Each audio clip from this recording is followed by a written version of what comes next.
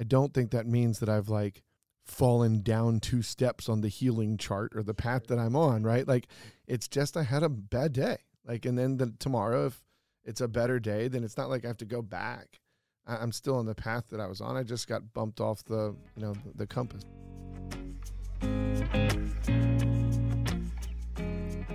Welcome to Pressure Out Loud, a podcast where we take the conversations we have with ourselves in our heads and share them out loud about the pressure of everyday life. I'm Claire Hanville. And I'm Billy Watts. So, Billy, we talked a couple episodes ago. I struggle when things change in life. You're telling me when the to-do list just magically changes? Yes. Okay. And really, like, it could be big events, but it could be the small things as well, right? But we have all experienced some of that with the collective trauma. And it's like the pandemic took our to-do lists on a piece of paper and ripped them up and threw them up in the air. Well, I like that when it doesn't matter if you make a to-do list, because by the time you're finished making the to-do list, everything that was on there probably changed. Yes. And then even when you start doing it, and I know you always give me, people that listen to us in real life, give me a hard time because I'm always like, hey, we're doing something. You know what would be really good right now is what if we had this idea? What if we did this instead? And what if we just started over from the beginning? Now, that's how I've naturally lived my life and doing things. Maybe that's why I don't get as many things done. And maybe I actually kind of thrive a little bit when we get to that crunch time when there's 3 hours till the event and I have to just make decisions. I don't get to second guess myself all the time. But I think during this pandemic, it's been so hard. It's been so hard to be able to find any kind of a support system. You just feel like you're on an island, and it's been hard to have that struggle with that relationship. Well, and some of that crunch time over the last couple of years has felt like it's never gone away. Like we were constantly it's all the trying to time. anticipate things. Today we have a guest with us, Daniel Nemerow. Hey, buddy. Hi, buddy. So people that know us in real life or listen to us in real life, I like that. I'm going to use that, listen to us in real life.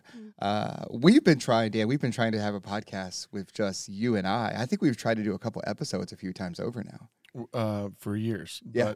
But we have, if anybody looked us up, we have some really great intros out there. Yeah, the beginnings of a lot of really good ideas and zero follow through because we're both idiots. Oh, idiots. Or I think sometimes we just really struggle with prioritizing things. I think that there are personality traits that you have, that I have, that Claire has, where we take on stuff because we know we're capable of doing it or helping or being productive in that role or whatever it is, and then we're not good at saying no to things. So then your to-do list becomes more of like just like an odyssey of chaos. And so the things that you wanted to do take a backseat to the things that you either should do or need to do or someone's depending on you to do. I forget where I read this recently, but if we all just gave the same grace to ourselves that we so willingly give to other people, we'd be way better off. So how do you manage that? Because I always have that self-talk inside of myself that, like you've said, we've overextended ourselves. We don't say no. And then we commit to things, and then they're not to our perfectionist minds. And then you really feel like you let somebody down. So how do you manage, Dan, that self-talk to almost like put on a brave face? Like, it was funny, I was with you today as we're recording in a class, and I don't know if you heard this, but I overheard some students talking about you in the background. It's always fun and awkward.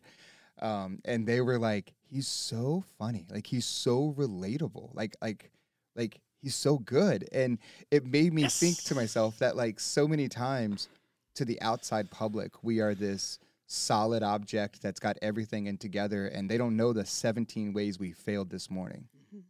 Yeah, I'm not good at this. I'm a terrible self-talker. And I think we rationalize it into, I just have high expectations for myself. So I can talk I can talk poorly to myself because it's not bad self-talk. I'm being honest. Right. This is how I'll get better. Right. I'm giving myself feedback. But that's where I go back to what I just said, that we would never give someone else feedback the way we give it to ourselves, ever. I would never go up to a friend or a student and be like, hey, listen, I know you tried as hard as you can, but that was absolute shit. but I'll do that to myself and when worse. Yeah. I'm not good at self-talk. I the concept of it bothers me. Yeah. Are you one of those talk to yourself in the car kind of people? Oh my God, no. Oh, I am. Oh, okay. 100% am. 100% am. Like Wait. have a full conversation. Like I've already rehearsed what I think you're going to say. So then So I've thought of what do you- I'm going to say Yes. as a result of what you're going to I say. can even try out different scenarios. Oh yeah. Do you have 100%. music on while you're doing this? Sometimes. Do you ride in silence? Sometimes, but really it's just me Do you talking. If I'm ride in talking silence? to myself, I want to hear myself, not focused on whatever the music is. That's why I have the music on. I don't want to talk to myself. I don't know that I would like the things I have to say. And then I'm arguing with myself at a stoplight, and that's awkward. No, I cannot. Somebody asked me this recently, like in the car, do you ever just ride in silence? God, no. What would I think? Oh, my God. No way. Couldn't do it. Okay, so Won't do it. So that self-talk that you're giving to yourself, in which you're right, we would never tell other people what we say to ourselves inside. Is there anything that you do that kind of gets yourself reset when you go down that deep spiral? When you're like, yeah, you know what? I know you stayed up all night working on that project, but honestly, that was shit this morning. Yeah. Like, really, really poor. I don't even know. Maybe you should resign. like, how do you get yourself out of that I could stuff? bartend. Because I definitely feel like, and I think for many people, both young people and people our age and people that are more experienced than us, these past 2 years have been a constant attempt of, I'm going to stand up, go 2 steps forward, fall flat on my face, Yeah. recoil, go back 3 steps, and try not to do it again. What I've been working really hard on for myself for about the last 4 or 5 months, and it's because of something I read where it talked about being grateful. And that there was evidently a study like at Cal Berkeley about they just had students keep a journal at the end of every night, at the end of every day, and just write something they were grateful for. Not an essay, not a thing. Like literally, I'm grateful for soft taco supremes. Like whatever, whatever it is. It could be something meaningful. It could be something trivial. And what they found is that those students slept better and reported higher levels of happiness and contentness. That to me was striking. That like without changing anything in their life, all they did was they kept a gratitude journal. So I've been keeping a gratitude journal. I'm on a 175-day streak or something, and sometimes it's meaningful, and it's an app. So I was about to say, is this? Of course It's not paper and pencil. Well, it's not 1991. I have a journal with like a little key and a lock. I could share it with my 7-year-old. No, and sometimes it'll prompt me to like write a thank you letter to someone and actually send it. But usually it's just, today I am thankful for blank because blank. And I think that has helped me in those moments when the self-talk is bad, or sometimes it's just a bad day, right? Like sometimes we just have a bad day, right? Yeah. Or a bad moment or a bad whatever. I think that the gratitude journal has made it so that even in those moments, I can find something that I'm grateful for. The hardest one was I had one of the assignments that it gave me one time randomly was that I had to write a letter to myself to tell myself something I was proud of for myself. That was difficult. I was like, I put my phone down. So I'm not doing it today. I'm skipping it. But then I have the obsessive tendencies coming in. But I'm on a streak, so now I have to do it. So what were you thankful, grateful for yourself? This was a while ago. I think I had said something along the lines of that I was proud of myself for actually taking time to work on myself. Right? Like everybody does like a diet or work out or take walks or whatever. We all have our things, right, that we do to take care of ourselves. And I think some of those are legitimate, right? That is taking care of yourself. But I think that there's a level to which everybody should, whether it's therapy or journaling or just time with a friend, just talking about that it's okay to not be okay. Like, And sometimes that's the easiest thing to put to the back burner when your to-do list is so long. Right. I don't have to worry about myself because I've got this stuff for work and I've got bills to pay and rooms to vacuum or laundry to do or whatever. Yeah. I think that's always been my default, is that like I've never dealt with my own mental health issues, and because I could always be great at something physical that I could control. I could always do something as a kid. I could always do something as an adult. I could always just work. And when we all went through this collective trauma in these last 2 years, I I mean, I would joke with my wife. I'd be like, well, it's fine. I sleep in shifts, like I'll take a nap on the couch and then sleep for 3 hours and then be up, and I can make this video on Zoom, or I can make this tutorial, or I can do this, and then I'll sleep for 2 or 3 more hours. And I honestly think it was an escape for me, that if I could find myself busy enough, then I didn't have to. My self-talk was, how could I get the task accomplished? Yeah. Yeah, to distract yourself from yourself. Yeah. Not being silent in the car. Yeah, no chance. Never. That I'm not doing. Like maybe on like a dare, but that's it. I don't have any. It wouldn't last long. No, oh my God. No. Do you notice any difference in yourself since you've been doing the gratitude journal? I've never been really good at sleeping. So I don't think that's any different. I think that it's funny. I don't know that funny is the right word. I don't think we take a lot of stock sometimes in being proud of ourselves when we hit a certain age, right? Like when you're 9, like, you do stuff and you're like, just stand and look around at everyone, like, look, you see what I just did. Yeah. When the first time you can reach up and touch the top of the door frame, right? yeah. I find myself being okay with giving myself credit for things, and it's not that I don't think I'm successful and I'm accomplished and all that. I'm not like an idiot. Like I can look and be like, I've done some things and whatever. But I that time when you're sitting on the couch or laying in bed and you're just thinking whatever, like, man, that was pretty cool. That I think I've had more moments like that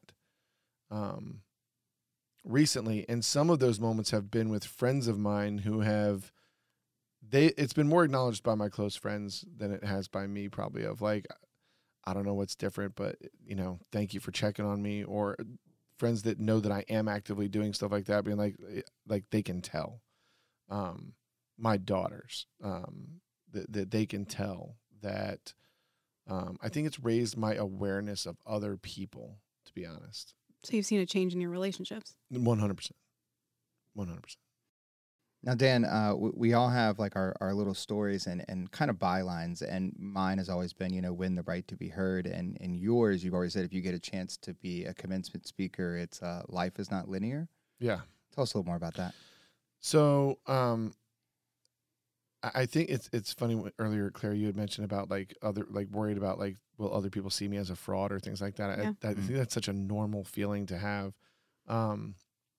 That even for kids, we work in schools where kids know us, and even the kids that maybe we don't know their name or we know them enough to say hello, like, we are visible people in our school, and so you worry sometimes about are they going to know that I'm just a mess? Right. And so what I decided a couple of years ago, I was talking to a group of seniors, like a big group, like 500 at my previous school. And I decided that I wanted to talk to them about, I think we do a disservice to kids, not intentionally. And it's just because this is how we grew up. You go to high school and then you get good grades so that you can go to a good school, and then you go to the good school, and then either after the good school, you either get a job or you can get a master's degree, but you do one or the other, and then you get a job, and then you get a promotion every year, and you get raises, and then you get married and you have kids, and then you retire, and it's great. Yep. Or that's a plan. Or you get a job right away, or join the military right away, and that basically just is a slightly different path, and then it rejoins the other path. Yeah. And it's all on this. It's the game of life. We all play that. Right. Exactly. And so I think what I wanted to do is I wanted to be able to say to kids, like, listen, there's not that, if that works out for you, awesome. But to this idea that that there is a path, like the game of life, is crazy. And I think that the kids that I work with would think like, oh, Mr. Nemerow, like, he's, important, he's a walkie-talkie. Right. I'm a coach, and I'm a successful adult and all these things, but I'm a college dropout. I quit school after 4 years because I wasn't going to graduate in 4, and I wasn't mature enough to handle that. And so I made a lot of really bad decisions. And so I quit. And it worked out fine. Like, it's good. Right. And I think that, and I'm not encouraging kids to quit school either, but I do think it's okay. It's okay to fail. Yeah. I would never. I was going to graduate as a business major in 4.5 years. I could not imagine not working with kids in schools, and I had no intention of doing that. Dropped out of school, needed health insurance, so I had to get a job that had that, and so I got a job as a teacher assistant with the school system, and the rest is literally history. Like, I worked for 2 years, went back to school, got a master's in special, like all the things.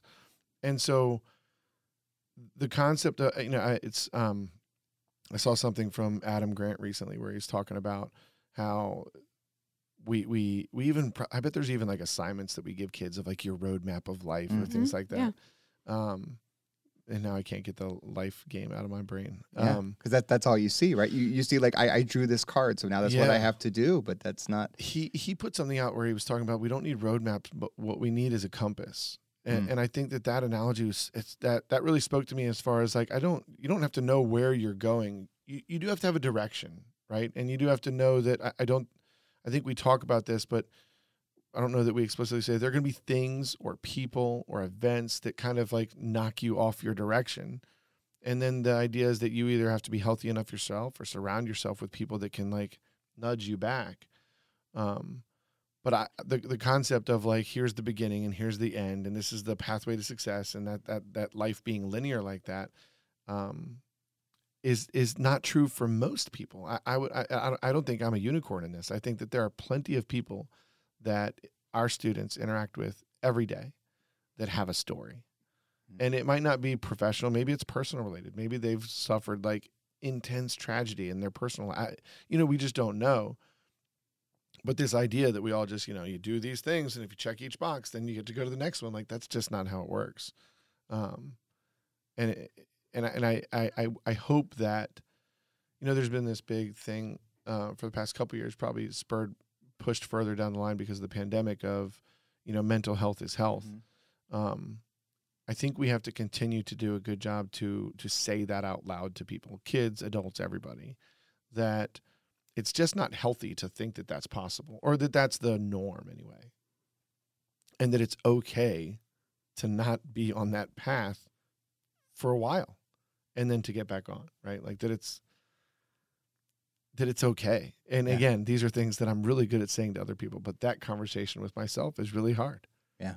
And I just think of that gratitude journal and thinking like, if I could go back in time to talk to 21-year-old me and making the life decisions that I could do, that maybe I don't wander so much off the quote unquote path, because maybe I recognize that I am being successful and I am grateful for certain things that come in, whether they be relationships, whether it be physical things or opportunities, but then also just grateful for the failure sometimes, right? And I say that now because I can say that in a podcast, but in real life, when I'm failing and I'm feeling like I want to quit and I feel like I made a terrible decision and I let 1,000 people down, that voice isn't coming in my head, but I'm just thinking it to myself, putting it in an app or in some way that can remind me that when I come back to it, there was a coherent, logical version of me at some point who wrote this down.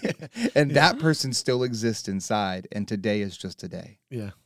Well, and what both of you are saying reminds me of a phrase I see in counseling and mental health a lot that goes in line with life isn't linear, but that healing isn't linear either, right? And that we have steps where we go backwards and it's okay to not be okay, right? Like I've shared stuff in my past and previous episodes about my dad passing away, but there are things, right, like fog reminds me of that. There are things like when I have a thing with feathers, when I see feathers and it sort of like makes me stop breathing for a second, but it doesn't mean that I can't keep moving forward.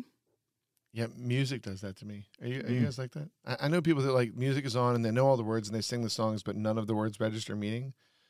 I literally, I like all kinds. Yeah, my brain. I don't know what it is about, and all of our brains are just such weird things.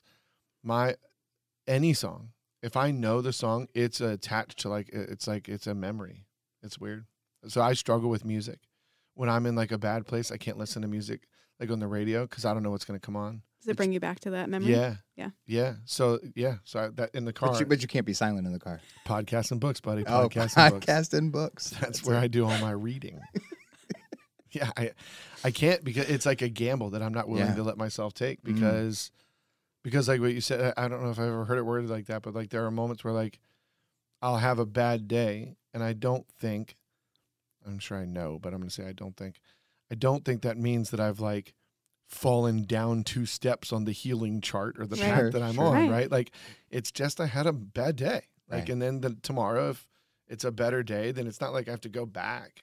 I'm still on the path that I was on. I just got bumped off the compass. I was, Yeah, it doesn't I'll mean you have follow to it. start at day 0 of your gratitude journal. It just means you oh got my off a God, little. that would be awful. I would uninstall the app. I can't handle that. I'd have to go. The gratitude journal is an interesting thing because I think when I started doing it, I was like, this is dumb. Like, Yeah.